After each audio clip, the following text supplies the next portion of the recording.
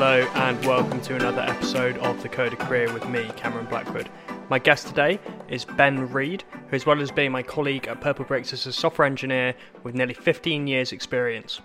Ben joins us today to talk about a variety of topics including entrepreneurship, the evolution of JavaScript, and advice for new people getting into the industry and how they can go about it in 2021. Hopefully you get a lot of value for this episode, and if you enjoyed it, please make sure to join my Discord. The link for that is in the description. But without further ado, I hope you enjoy this week's episode of The Code of Career. Afternoon, Ben. Thanks for joining me today. How are you doing? Yeah, I'm very well. I'll say very good, but I am coming. Just had a cold, so I'm going to sound rather gruff and a bit bassy. So I apologise for that. That'll be interesting in the editing and mixing process. I'm sure the frequency analyzer will come through very bassy. Thanks for battling through to join me on the podcast today. I do appreciate it, mate.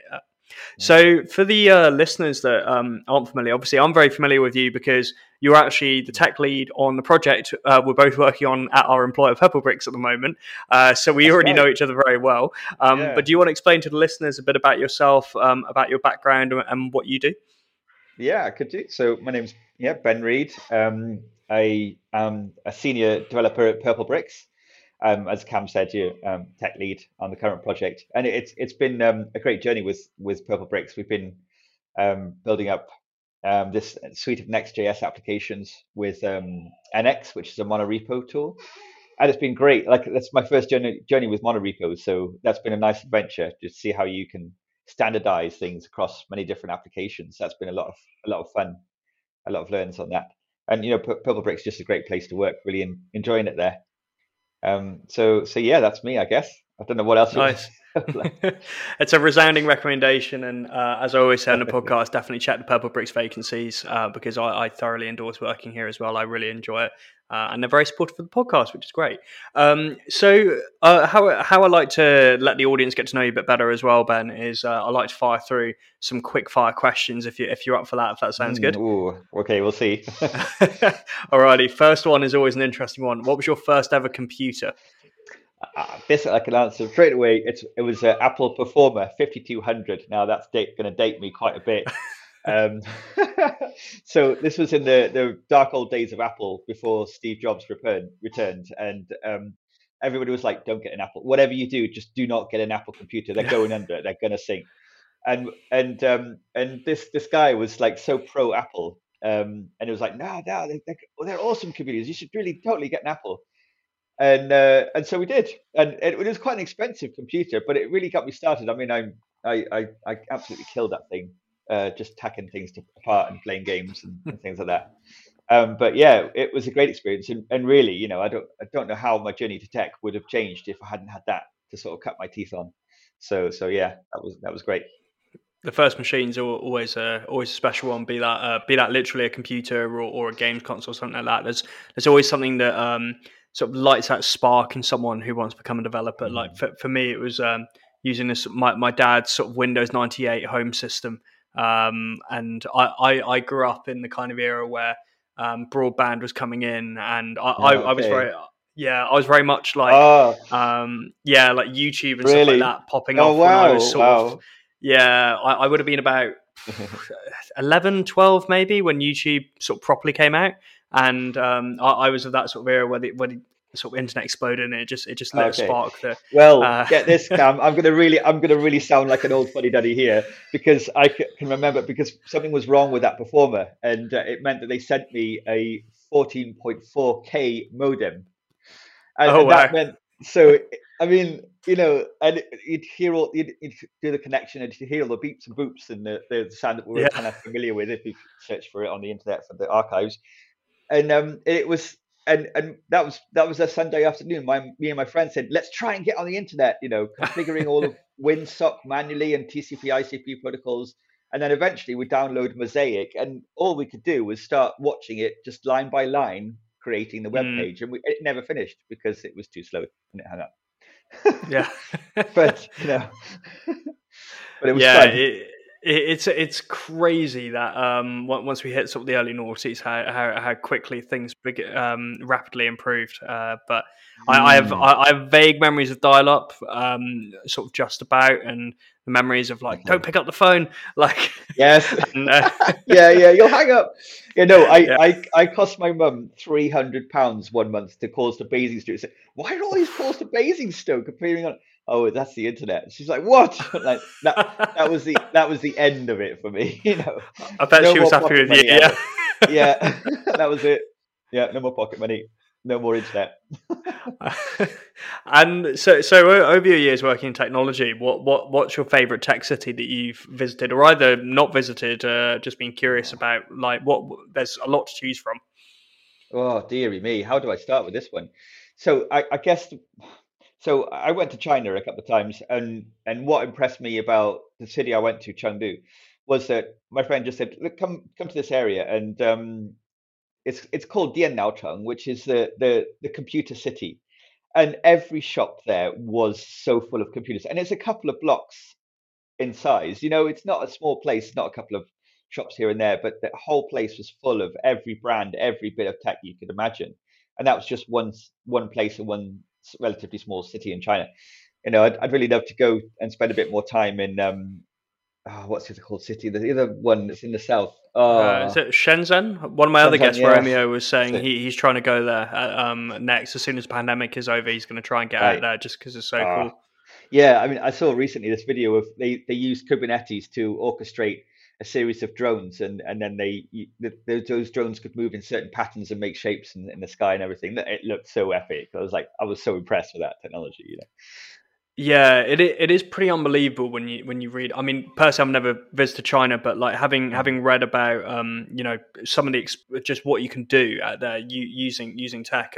Nabil, who Mm. was on here a few weeks ago, he actually ran an app studio out in China for 2 or 3 years, Oh wow. and he was Okay. talking about just how efficient everything is run. And Mm. I think we have definitely have some lessons to learn from how Yeah. quickly and how digitally native they adopt things out there. So yeah, Yeah, absolutely. Yeah, that it's a focus, good right? call, China. I might be Mm. making this up. Didn't you teach yourself Chinese as well? I did learn Chinese. Yeah, so I just got into the community and you know just learned from a couple of friends, and then they said, "Oh, Mm, why don't you come and stay with me?" And staying there was my real. That was when my Chinese language really jumped. I mean, I'm still like I can't say I'm fluent. I'm not comfortable saying that I'm fluent in yeah, Chinese, but yeah, I really enjoy the language and the culture. Like I'll still make like a Chinese food whenever I can, and you know, just really enjoy it. So yeah, hope to nice. get back there at some point. Mm. Yeah, hopefully after the pandemic when everything's chilled out a bit more. Yeah, yeah, for sure, man. It's tonal language, isn't it? It's a very challenging one. Yeah, exactly. Because yeah, I don't. They can say the same word um about up to five different ways, and it can mean something totally different in each way. So you got the five tones are like so. I'm going to say the same word five times in the tones ma ma ma ma. So Oh those are wow. five different, totally different meanings. But unless you're attuned to it, it can really throw you off. Yeah.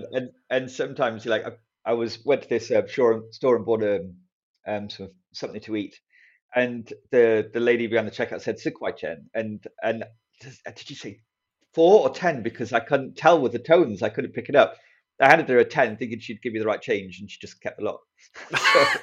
So, so okay, I'm gonna have to listen a bit more carefully next time. Yeah, I mean that is Uh, a lot of potential for faux pas as well from the sense of it in that yes, case. but it's also Um, you can have a lot of fun with it as well, you know. yeah, yeah. I Mm. mean, fair play. I mean, that's pretty impressive to be able to pick that up. And what about I guess talking more code now, or at least what helps you get through the code. When you're when you're writing your code, what's your favorite kind of music to listen to, and what sort of stuff were you listening to today when you Mm. coded? Because I know Oh, today today, you're quite busy today. Yeah. yes, I was. Yeah, I was really focused for a bit. And so, yeah, my go-to artist is Mike Oldfield. I do love a bit of prog rock. And I find that I can listen to Mike Oldfield, you know, like out of work and in work. It's funny. I do tend to have two different music styles. One for when I'm listening to work and I need to focus, like usually, you know, more electronica and vaporwave and that kind of thing. And then Out of work, it's definitely more prog rock and a bit of folk and bluegrass as well. So it varies quite wildly. But I find if I get a lot of vocals going on, a lot of heavy guitar, I can't really concentrate. So it's more this sort of stuff, like focus on what you're doing. Yeah, it You has to know. be something that's going on in the background. 'Cause I found the same thing. Like I found, I listen to a lot of like rock music, and it's quite difficult if it's quite something quite lyrical. Whereas, like same as you, really, I tend to go towards the electronica stuff, like drum and bass and house and that kind of thing while I'm coding. But Okay, yeah, yeah, or yeah. sometimes I'll just stick a YouTube mix on because there's all those like lo-fi beats for Oh, coding. But I did one of those the other day, and it hit my recommended. I was checking out that Glaswegian guy who's been quite famous recently for doing oh, sea shanties, and I was listening to the oh, yeah. lo-fi, and then and then obviously with YouTube auto played in the background. And then I'm An coding, and uncle's there's sort of relevant. sea shanties. Yeah, I wonder how that's going to affect your code. Your yeah, Glasgow it was a code bit collection. distracting. Yeah. Oh, how hilarious! Yeah. What about when you're writing the code? Would you say you're early bird or a night owl? I know you've got young kids, so maybe it's not the most. Maybe it's somewhat Yeah, enforced either way. that's it. Yeah, absolutely. Now with the kids, I am restricted. Like, yeah, everything before 9 a.m. is kids, and after 5 p.m. is kids. But generally, I'm a morning person. I like to get up early and sort of like have a nice cup of tea, and then I find that I'm most engaged at that point. If I have tried to code, like I get home and I want to do some personal project or something, and I'll sit there once the kids have gone to bed, and I'll fall asleep, or I'll just start coding something, and it'll just like, what am I doing? So I usually give up by that point because there's just no point doing it. So yeah, I'm definitely a morning person still. Yeah, I think I'm the same. I do definitely get some kind of mental switch when it gets dark Mm. outside, where I struggle to code. Mm. I always struggle to get up in the Okay. morning, so I have to force myself if I want to get some work done, and it's not the weekend on some side projects. All I have right. to force So you myself kind out of of bed. neither really then. Yeah, kind of neither. In theory, I'm a morning person, but I also don't like getting up, so it's Okay. a bit of a conflict there. That's a bit of a problem. Yeah, And, yeah. away from code, what job did you want? If you weren't going to be a software engineer when you were a kid, what job did you want to do? And it can be as outlandish as possible. I wanted to be a writer, which is a really Oh, okay, nice. oh, okay. Well, yeah, writer, because Hmm. I really I just got really into, like, at one point during my life, I just like it was a bit of bit of a turmoil, and I just picked up one of Scott Fitzgerald's books, This Side of Paradise, and I read it straight through. And from that point on, I was hooked on literature, especially 20th century classics like uh, Fitzgerald, Joyce, people like that, Virginia Woolf, and I just really wanted to be in that world and got more into the poetry sort of side of it. Kind of realized it's not it's quite difficult in terms of a career to do that kind of thing. Yeah. Um, yeah, but that's how I started. Yeah. Nice. I was gonna say you're whenever I work with you on with mock data and stuff, if I'm ever like checking out a branch or something that you're working on, the mock data is always very full compared to something like me, where it's literally like I may as well have smacked my head. If it's a random string, I may as well have smacked my head on the keyboard. It's just complete rubbish. Whereas you're quoting stuff from like The Great Gatsby and that kind of Yes. I've got to have my literary Easter eggs in there somewhere. thing. Well, I'm picking up on them, so yeah, it's very nice. The thing is, there is a creative like I do try and be a bit more creative with my mock data, but yeah, because Mm. we're working on some stuff with like messaging at the moment. Mm. I'm coming up with all these like conversations to make it fun for Oh, myself with the great. mock data of like people like having outlandish requests about like are they allowed to bring their dog to the house viewing and stuff like that. Right. But Yes, I saw that one. Yes. oh, did you And see that one? Yeah, yeah, I did. I thought I deleted that from our remote repo, but apparently Oh not. no, you didn't. You pushed up. And but it's funny. Our colleague Josh, who we work with as well, he puts music lyrics into Ah, his as nice. well. So he uses music lyrics. So I thought it was quite creative as well. Yeah, that is creative. Cool. And I mean, obviously now we're both software engineers rather than anything else we were potentially Mm. going to be in life. What journey did you take into being a software engineer? How did you end up doing this? Oh, dude, this is a story. So it's a complete accident. I didn't want to be in tech. Like I didn't particularly set out to be in tech, even though, notwithstanding what I said before about the performer and hacking it to bits. But it kind of like I'd gone into, so I'd kind of gone away from the tech, and I'd done lots of different things. I was an administrator for the recruitment agency Hayes. I did lots of other bits and pieces. I was working as in a factory as a cleaner, kind of like lots of different types of things. Um, but when I moved down to London and got married to my darling wife Hannah, we set up I set up a company just doing graphic design because I kind of got a bit into that world before, and I really enjoyed it. Really just enjoyed messing about in Illustrator and Photoshop and making something look nice. So I started up this company, and one of my first clients just said like, "Oh, as well as all the stuff that you're designing me here for my brand, I need a website." I was like, oh, okay, how am I going to do this? So I just said, charged her a nominal fee, and went ahead and just learned how to build a website. I mean, it was terrible. Don't get me wrong, it was awful, and it took me ages as well to figure it all out. And I was still like half of it was in tables and half of it was in using floats for the CSS, and it was just a static site, but it got me into it, and from there on, most of my business became building websites for people. So I got into WordPress and CMSs, and then started to really build up my own business. But unfortunately, it got killed by the credit crunch. Everything sort of like just died one day, and I didn't understand why until a couple of weeks later. But then I managed to get a job for this company, this agency, Blaze Communication in Enfield. Worked for a couple of other agencies, Etch Design, which is really cool, and then Indigo Tree in Berkhamsted. And then which is where I went to school, funnily enough. Oh, is it? No way. I would have been, No way. I can't remember if I mentioned this, Down but the road from me. actually, I think I did, because we were joking about it, saying I was probably hanging around in school when you were literally working That's down right. the road. Yeah, probably passing in my car on the way home. Yeah. That's mental, isn't it? Oh, small world, Cam. That's crazy.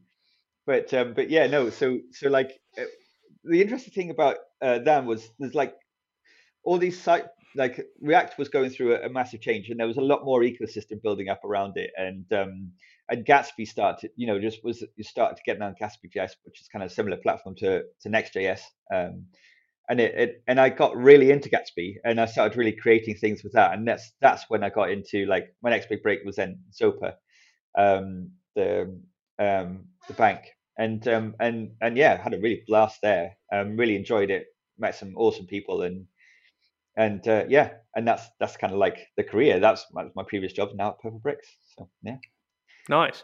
It's a cool way you got into it, because you basically got into it by winning. It's very Wild West. Hey, you win the contract, and you're like, now I'll yes, learn to code. I love yes, that. exactly. I really love Yeah, that yeah. approach, and it's like, we'll promise it now, and then we'll figure it out. So Yeah, that's a really cool way exactly. of learning, and then The real MVP. yeah, I love that, because most people get the first job in code, go PAYE, and then maybe become a contractor, maybe set up their own business. Right, But right. I love that you go set up the business first, and then go that way. That's the best way to learn, I bet, because Yeah, like there's no one to ask for help. You've got to do it all yourself. So you're absolutely, gonna mate. learn. Yeah, I spent so many times looking things up on blogs and just hacking it, and just, why won't this work? I wanted to Yeah. throw my computer out the window. But yeah, ultimately, it was enough for her. She was quite satisfied with. I mean, I'm not going to tell you the website, right? 'Cause I don't want you to visit it. It's terrible, but it's still live, and she's still getting, traffic off it, and new business. So yeah.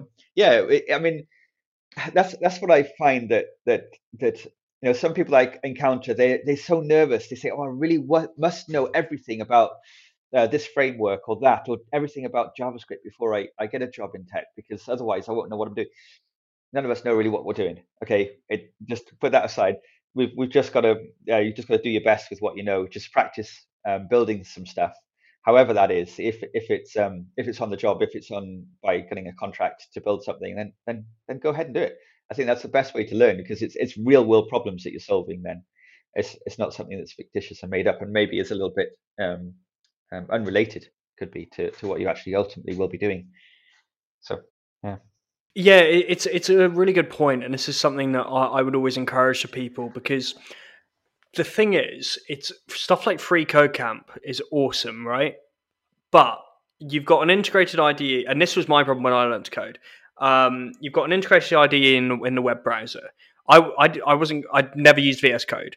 And I'm solving small scale problems. That's great for learning the basics. But if you're trying to get to the issue with getting first job, it's the 0 to 1 problem. It's a chicken and egg thing, experience first job. If your only experience is solving get X out of this array, like here's the array, you're and basically your sort of console is just next is in a Chrome window. It's very unlikely that you're going to be asked by a client to do something like that. It's probably something that will come up at some point when you're coding, like say you're doing a map statement in React, like that was something I was doing today. And yeah, I was filtering stuff out of an Yeah, array, great. but There you go. like Yeah. yeah, so it's useful in that respect. But when I was learning by myself, I wouldn't have had a clue what a legitimate use case of a map was in terms of like business. You need to think of people who are learning to code need to think of it with like the commercial side of mind. So something I would always suggest to people is if there's some kind of really small minor problem that you think of that you think needs to be solved and you reckon you could solve it relatively easily, try and write some code for it. Doesn't matter if it's perfect. Doesn't matter if it's a bit rough around the edges, because that's the sort of thing that will impress employers to get that first job. And also as well, it gives you the real world experience of like thinking, right, what's the problem here? I can solve it. Definitely practice using stuff like GitHub issues.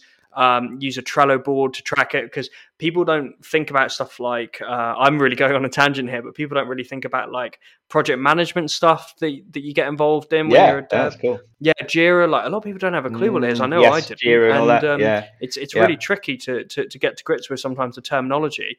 Like I didn't have a clue what a retro was when I took part in my first one. Just kind of smiled and nodded through the whole thing. Mm, mm, Yeah, mm. Yeah, yeah. Same here, mate. Same here. Yeah, yeah. Absolutely. That's it. Yeah. There's a lot that you just have to experience before you really can say that you know it well, so yeah, you just got to dive in there. I think yeah. don't worry You about never too feel much. ready. So the Never worst ready. that anyone Yeah. can say to you is like is no, really, in a job application. Mm. So definitely Yeah. try and Quite get some right. real world practice. Even if maybe that's like helping a friend build a website or something like that. Try and get some, or Mm. thinking probably needs to be solved. Try and get some real world practice, and then.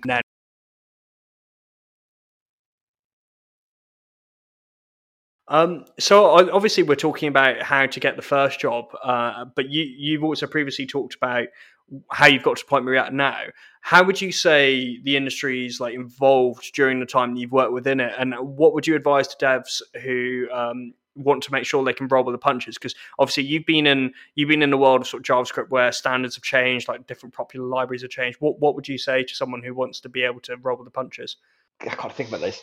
So a couple of things. Like, what really helped me was being in touch with people who really knew their stuff and who I could learn from. Like, I must give a shout out to Chris Geary and David Hewitt from I worked with at Indigo Tree.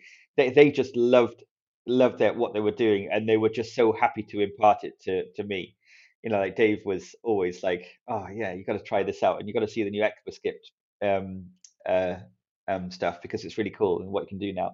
And it was their enthusiasm that really helped me to pick things up. And I think that's it. It's building your own community, so you know people.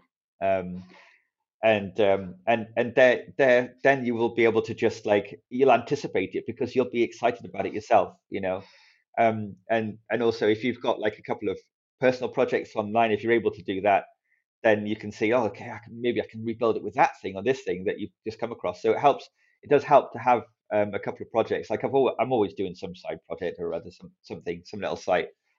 And I think I keep coming up across new things. I think, oh, maybe I can do that now with this, and it kind of just helps you got to kind of like make it.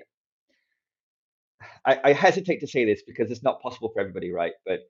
But I've made JavaScript development my hobby as well as my job, and therefore it's helped me a lot because I really enjoy what I do, and I kind of like I'm always on Twitter, I'm always checking out what other people in the industry are saying and getting excited about, and reading newsletters. I've got like about 30 or 40 newsletter subscriptions, which is slightly excessive, but it always helps me to sort of see where gauge where the industry is, yeah, what everybody's getting mad about, and also what new stuff is coming in, and that I find that really interesting. You know, it's not possible for everybody to do that, and everybody's situation is different, but that's what's worked for me anyway. Yeah, that sounds like very solid advice. Just keeping, yeah, the newsletter piece is good as well, because then you don't have to seek it out.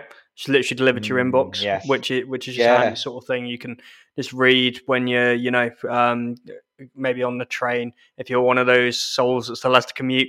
But we're all right. Yeah, We just work remote, so yeah. we're fine. It's Cool. something Yeah. I can get as I roll out of bed at 8:59 in the morning. No, I don't really know. I don't really do that because we have a stand up at 9. But I was going to say, yeah, you sound a bit more like with it than I imagine you would if you had just rolled out of bed that minute.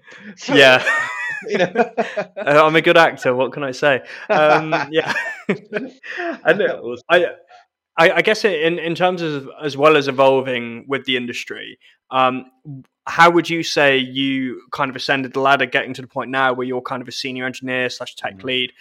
What strategies did you employ? Was it very much just keeping up with stuff, or is there other things people need to focus on as well? I can answer this in one word: trust.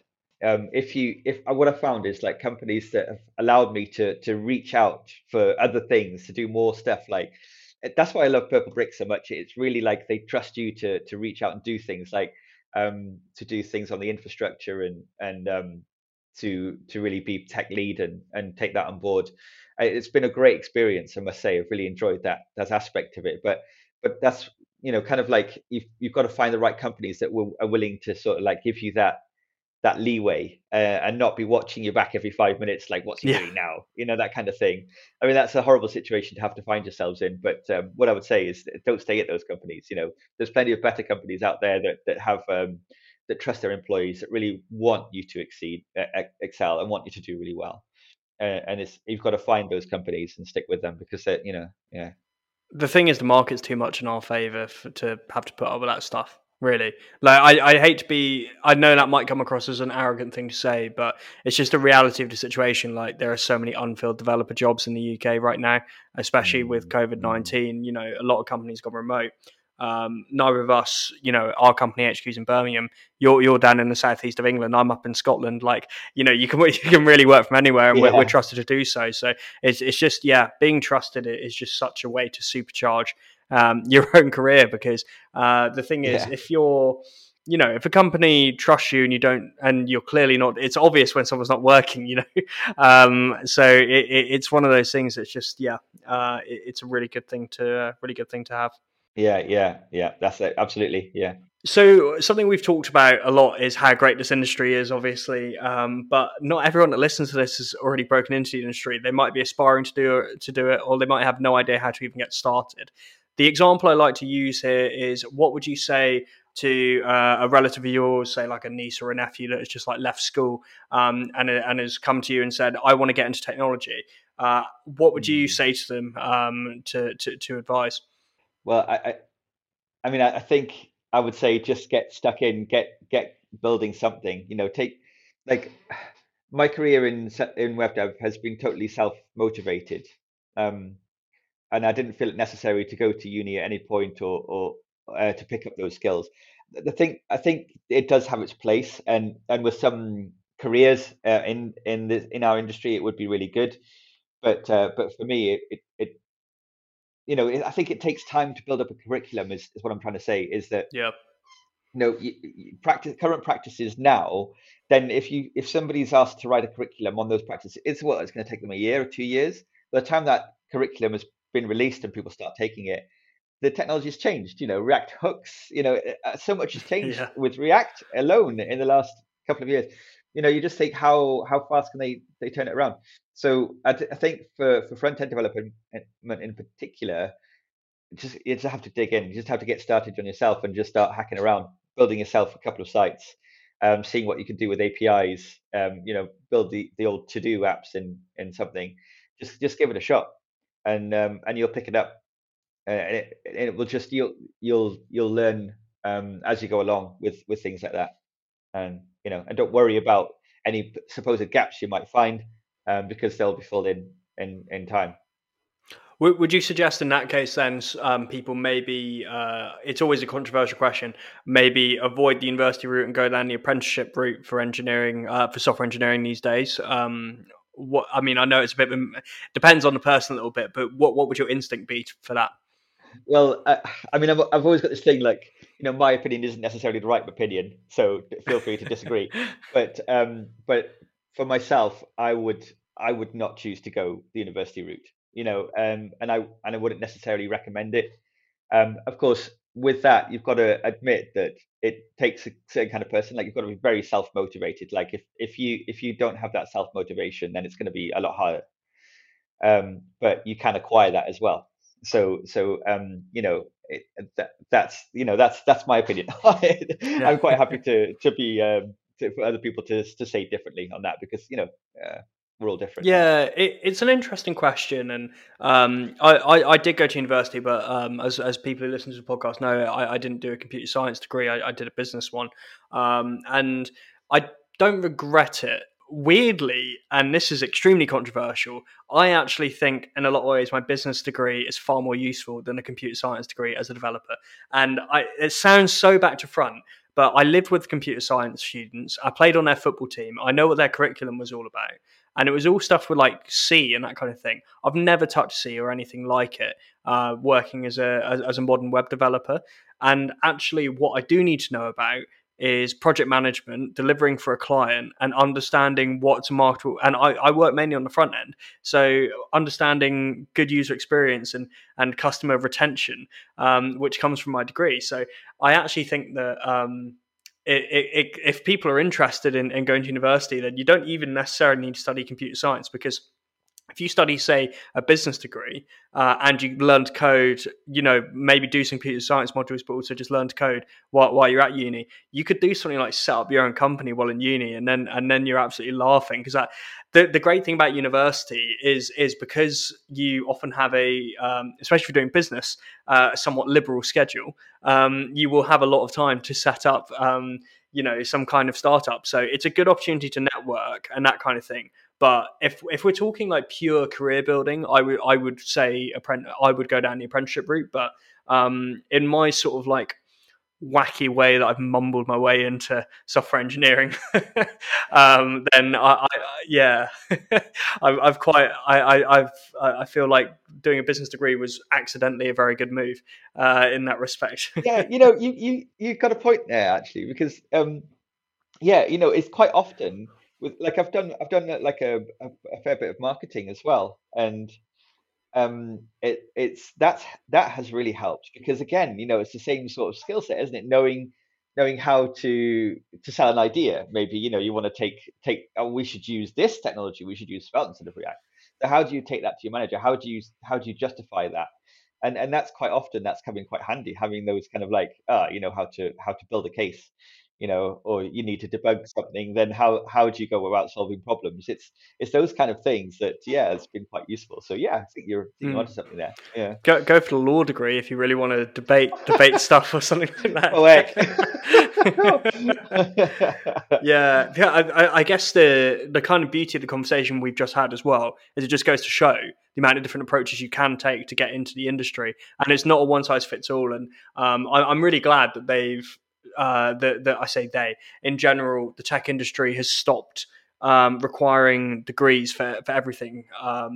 Like it's very rare, I've noticed these days, to need a computer science degree to get a developer job, especially for web development. Like obviously it's a bit different if you're doing something like, I don't know, if you're a computer vision engineer, then in my recruiter days, for instance, I used to recruit some of them for a client of mine, and obviously that's a different situation. But yeah, being a sort of standard web developer, I think it's a good thing. They're dropping the degree requirement a lot of the time. Yeah, Um, yeah. No, I'm glad about that. I must say, like, personally, I kind of like it's so funny because that's not always they say it as a requirement, but I have gone for jobs before that have said it's a requirement to have a CS degree. And sometimes it has progressed a little bit. It hasn't necessarily been, oh no, you don't have a degree, you have to go. And I just clearly state that on my CV. There's no evidence of the education is just like one line. So it's kind of it, it's not necessarily a requirement if it's a requirement. You know yeah, that's the thing that's a about very good point.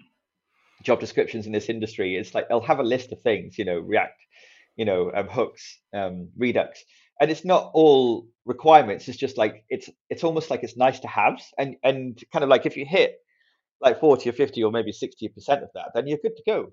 You don't have to have all of them. I don't feel that you can't apply just because you don't have all of them. Yeah, and it's one of those things, you can demonstrate your aptitude for learning, and yeah, it's so rare that someone's going to, like my recruiter days. No one's ever going to hit 100% of the requirements every single time. Like you're looking for the best compromise, and whether that may be someone who, let's say, is a very experienced engineer but hasn't worked with React before, or maybe they're a junior person who maybe isn't as more widely experienced, but they're really hungry for React and they already know a lot about it. So just to give those as examples, like yeah, so never ever be for the listeners, never ever be put off applying for stuff, and don't ever filter yourself out of job requirements, because imposter syndrome is real, and it comes to haunt us all, and job descriptions can sometimes really hurt that when you're looking for a job, especially the first one. Yeah, absolutely. And I can truly say that the imposter syndrome, it still gets me, and a senior developer. It still hits. So It's nice to know it never goes away then. it never goes away. You always have to deal with it. But yeah, like don't let it stop you. Don't let it hold you back. Absolutely, yeah. That that's sage advice. And would you say over your career in engineering, is there anything that you regret or anything you would change, or is it are you happy with kind of the path you took? Is there, I mean, other than saying like, oh, I wish I was on the core Bitcoin team in 2010. Well, anybody would say yes to that, I think. Yeah. That's me. But yes, it's so I guess there's two things I wanted to say here, and it's flip sides of the same coin. Because I've been quite ambitious. I've quite often changed jobs within a fairly short space of time because I could see an advantage to doing so. So sometimes that means that I've jumped into things without being properly prepared. Like I went to an interview once, and they took me on, and I clearly wasn't qualified for the job. Of course, their interview process was left a lot to be desired. It was just a quick chat, 5 minutes. But I took on that job, and I didn't really fully consider what I was doing. So I think that that left me a bit high and dry. And so obviously I didn't get to stay there, and I had to look for somewhere else. Some other great things came out of it, but it was kind of unfortunate that I'd lost the security of that at the time. But on the flip side, I don't entirely regret it, because without that, I wouldn't be where I am now, if you see what I mean. Like quite often, I've seen how far I can go and personally develop myself and my coding skills and my career. And then if I feel like I've reached the maximum of what I can achieve, then I'll and I can't forward that my agenda, in the current company, then I'll move on to something else. And that's nearly always like helped me, because I've been able to get somewhere else that I've enjoyed more. It's challenged me more. Okay, I've really had some scrapes, like trying to learn stuff on the job and trying to make sure that and level up to things. But on the other hand, it's also really helped me to progress fast, because for me, I'm never going to do it unless I really launch myself into it. Like I kind of like I have to push myself, otherwise I'll just sit on my laurels. So I know that's, for me, that's the way that it kind of works. But on the other hand, I have stayed longer term with companies that have been willing to encourage me on and help me, and sort of see where else I can develop my skills and what other responsibilities I can take on at that time. So yeah, Yeah, bit of I would say on my side as well. It's like always, it's not so much a regret or a change. It's more just more like advice for people that maybe in their first dev job. You need to keep learning. Like I kind of got caught up in the yeah. excitement and stopped learning a little bit other than the stuff I was doing on the job. And actually, it's a good idea to keep advancing your skills and that sort of thing. And I mean, it turned out I had to learn Angular very quickly anyway. So then that became my whole thing. And because Angular runs off TypeScript, I had to learn TypeScript, Yes, which is right. so Hmm. helpful because I was terrified of TypeScript, and it's so Oh, great. easy. Like, what's There you the big go. deal? Like, Yes, some of yes. those things, like, it's such a specific thing to talk about, and if you haven't got into tech yet, then you won't have a clue what we're Yes, talking about here. But yeah, don't be afraid to adopt TypeScript. TypeScript is your friend. yes, it's great. It is great. I mean, to be honest with you, it terrified me. It really terrified me to start with. Like, I felt it was so inaccessible. And I think that was TypeScript at the time. Lots of you know, single word, like oh, what's it called? Um, Forgotten. Mine's gone blank. Anyway, lots of different like obscure ways of referring to types.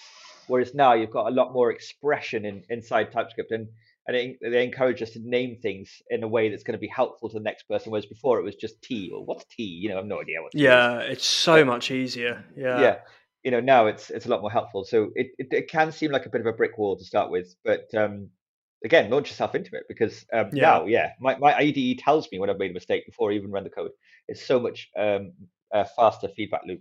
Really Exactly. helps. Yeah, it's good to know dynamically and statically typed languages. Mm.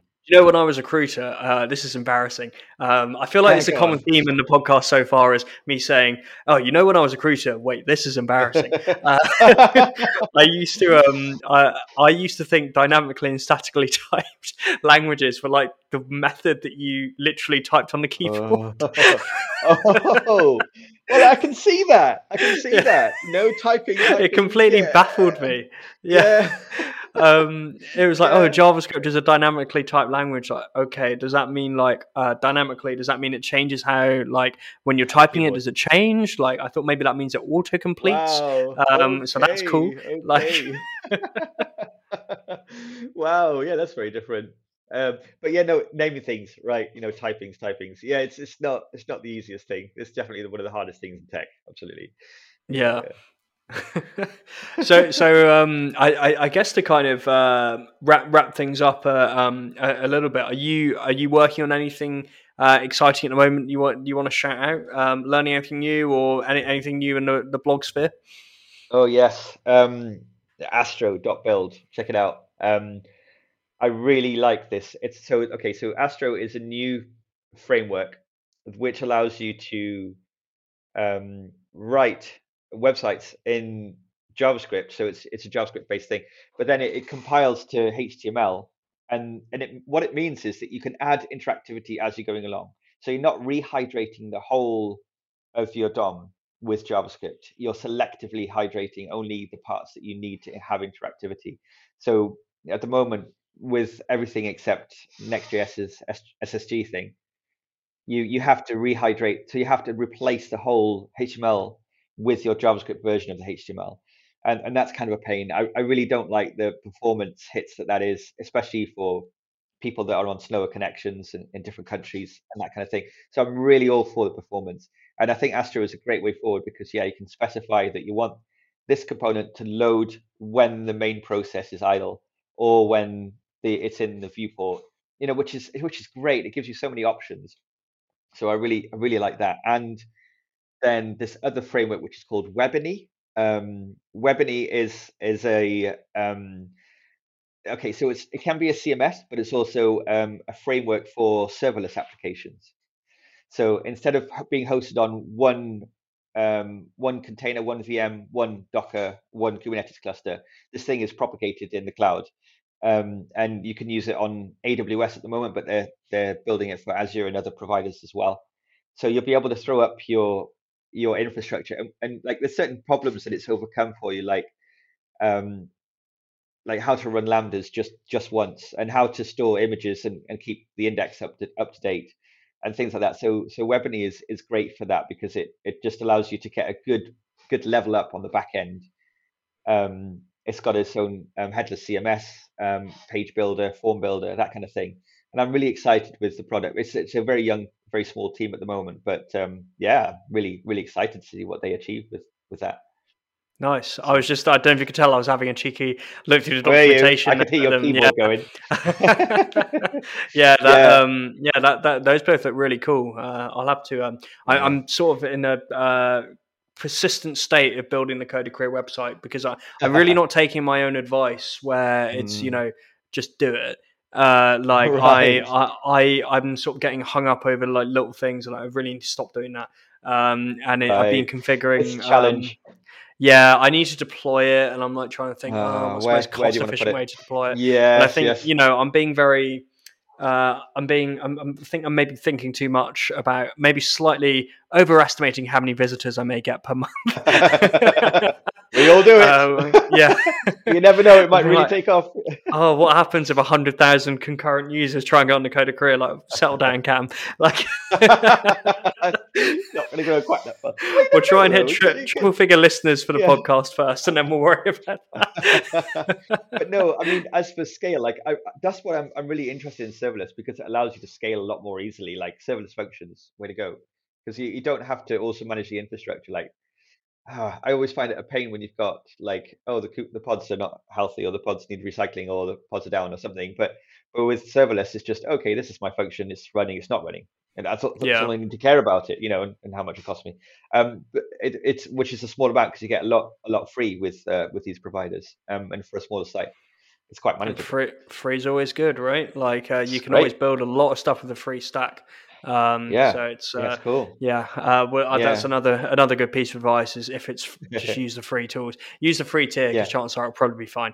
If yeah, you're getting yeah, to the point where you absolutely. need to, you shouldn't really be getting to the point where you have to pay if you're not getting revenue in anyway. So Yeah, unless you're that's a doing good point. something pretty wacky. Yeah, for But sure. Like I've been using Heroku a lot because I really mm, like that. I can install my CMS the back end onto Heroku. Then when it's not being used, it can just sleep. And because my front ends are pre-built as well, so they're static files, it doesn't matter that it's not running. I don't need to contact the CMS until I've got a new post that I want to release or an update, and it just works independently of it. So for me, it's been a very cost-effective thing to use. Heroku does have its little foibles, but I really like it as a tool because it's free and it's you can throw on quite a lot of stuff up on it and not be charged a thing. So yeah. I think we might need to chat deployment strategies when we're offline because I'd be curious to get your opinion on how I should do about the Code of Okay. Career Yeah. website. All right. Cool, man. And Yeah, of course. hopefully by the time this podcast is out, the website's up. But I've been saying that since episode 1, and if we stick to the schedule, this will be episode 11, I think. So Right. And this is like this is the kind of thing why you should get other people to tell you what to build. Because if you're yeah, telling yourself what to build, it's so difficult. Like I've got like several different projects, and the hardest part of it is actually just deciding what to do. Like where should this UI be? What should it look like? Because I can't make that decision for me. Somebody else has to almost tell me, yeah, I want this, or I don't want that, and then give me some guidelines about that. And that's where it's helpful to just launch yourself into it, because doing it by yourself is so much more difficult. There are certain questions you can't answer. You need somebody else's input. So yeah, yeah, stuck in. absolutely. Jump in. Yeah. Cool. Yeah, jump in. That's how you can sum up today's episode of the podcast. Is do not be afraid to jump in. Thanks so much, Ben, for taking the No time out worries. to speak with me. Because I know you've been really busy. So and I know Thanks, you're on man. holiday at Yeah. the moment. So I Yes. especially Yes. appreciate you taking the time out. And Thanks, dude. Yeah. yeah, Nice to and have a chat as well. yeah, definitely. Yeah. And also, you have the honour of being the first Purple Bricks colleague to come on the pod, the Wait. first of many. I think What? I've Am already put I? a few messages out. Yeah. Well, if I've beaten So Daniel Beck, then I'm happy. That's cool. Dan is scheduled for the week after this. So unless I Oh, need to okay. jumble apart the schedule, you have beaten Dan. Yes. All right. So there's a spoiler. Listeners can look out for Dan Beck's episode coming soon. Alrighty then, cool. So thank you for listening to this week's episode of The Code of Career. My name has been Cam Blackwood, and my guest today has been Ben Reed. You can contact us on the links in the description. You can email me directly any questions you want me to answer in a future Q&A episode on thecodercareer@gmail.com. But until then, thanks so much for listening, and see you next Monday. Cheers.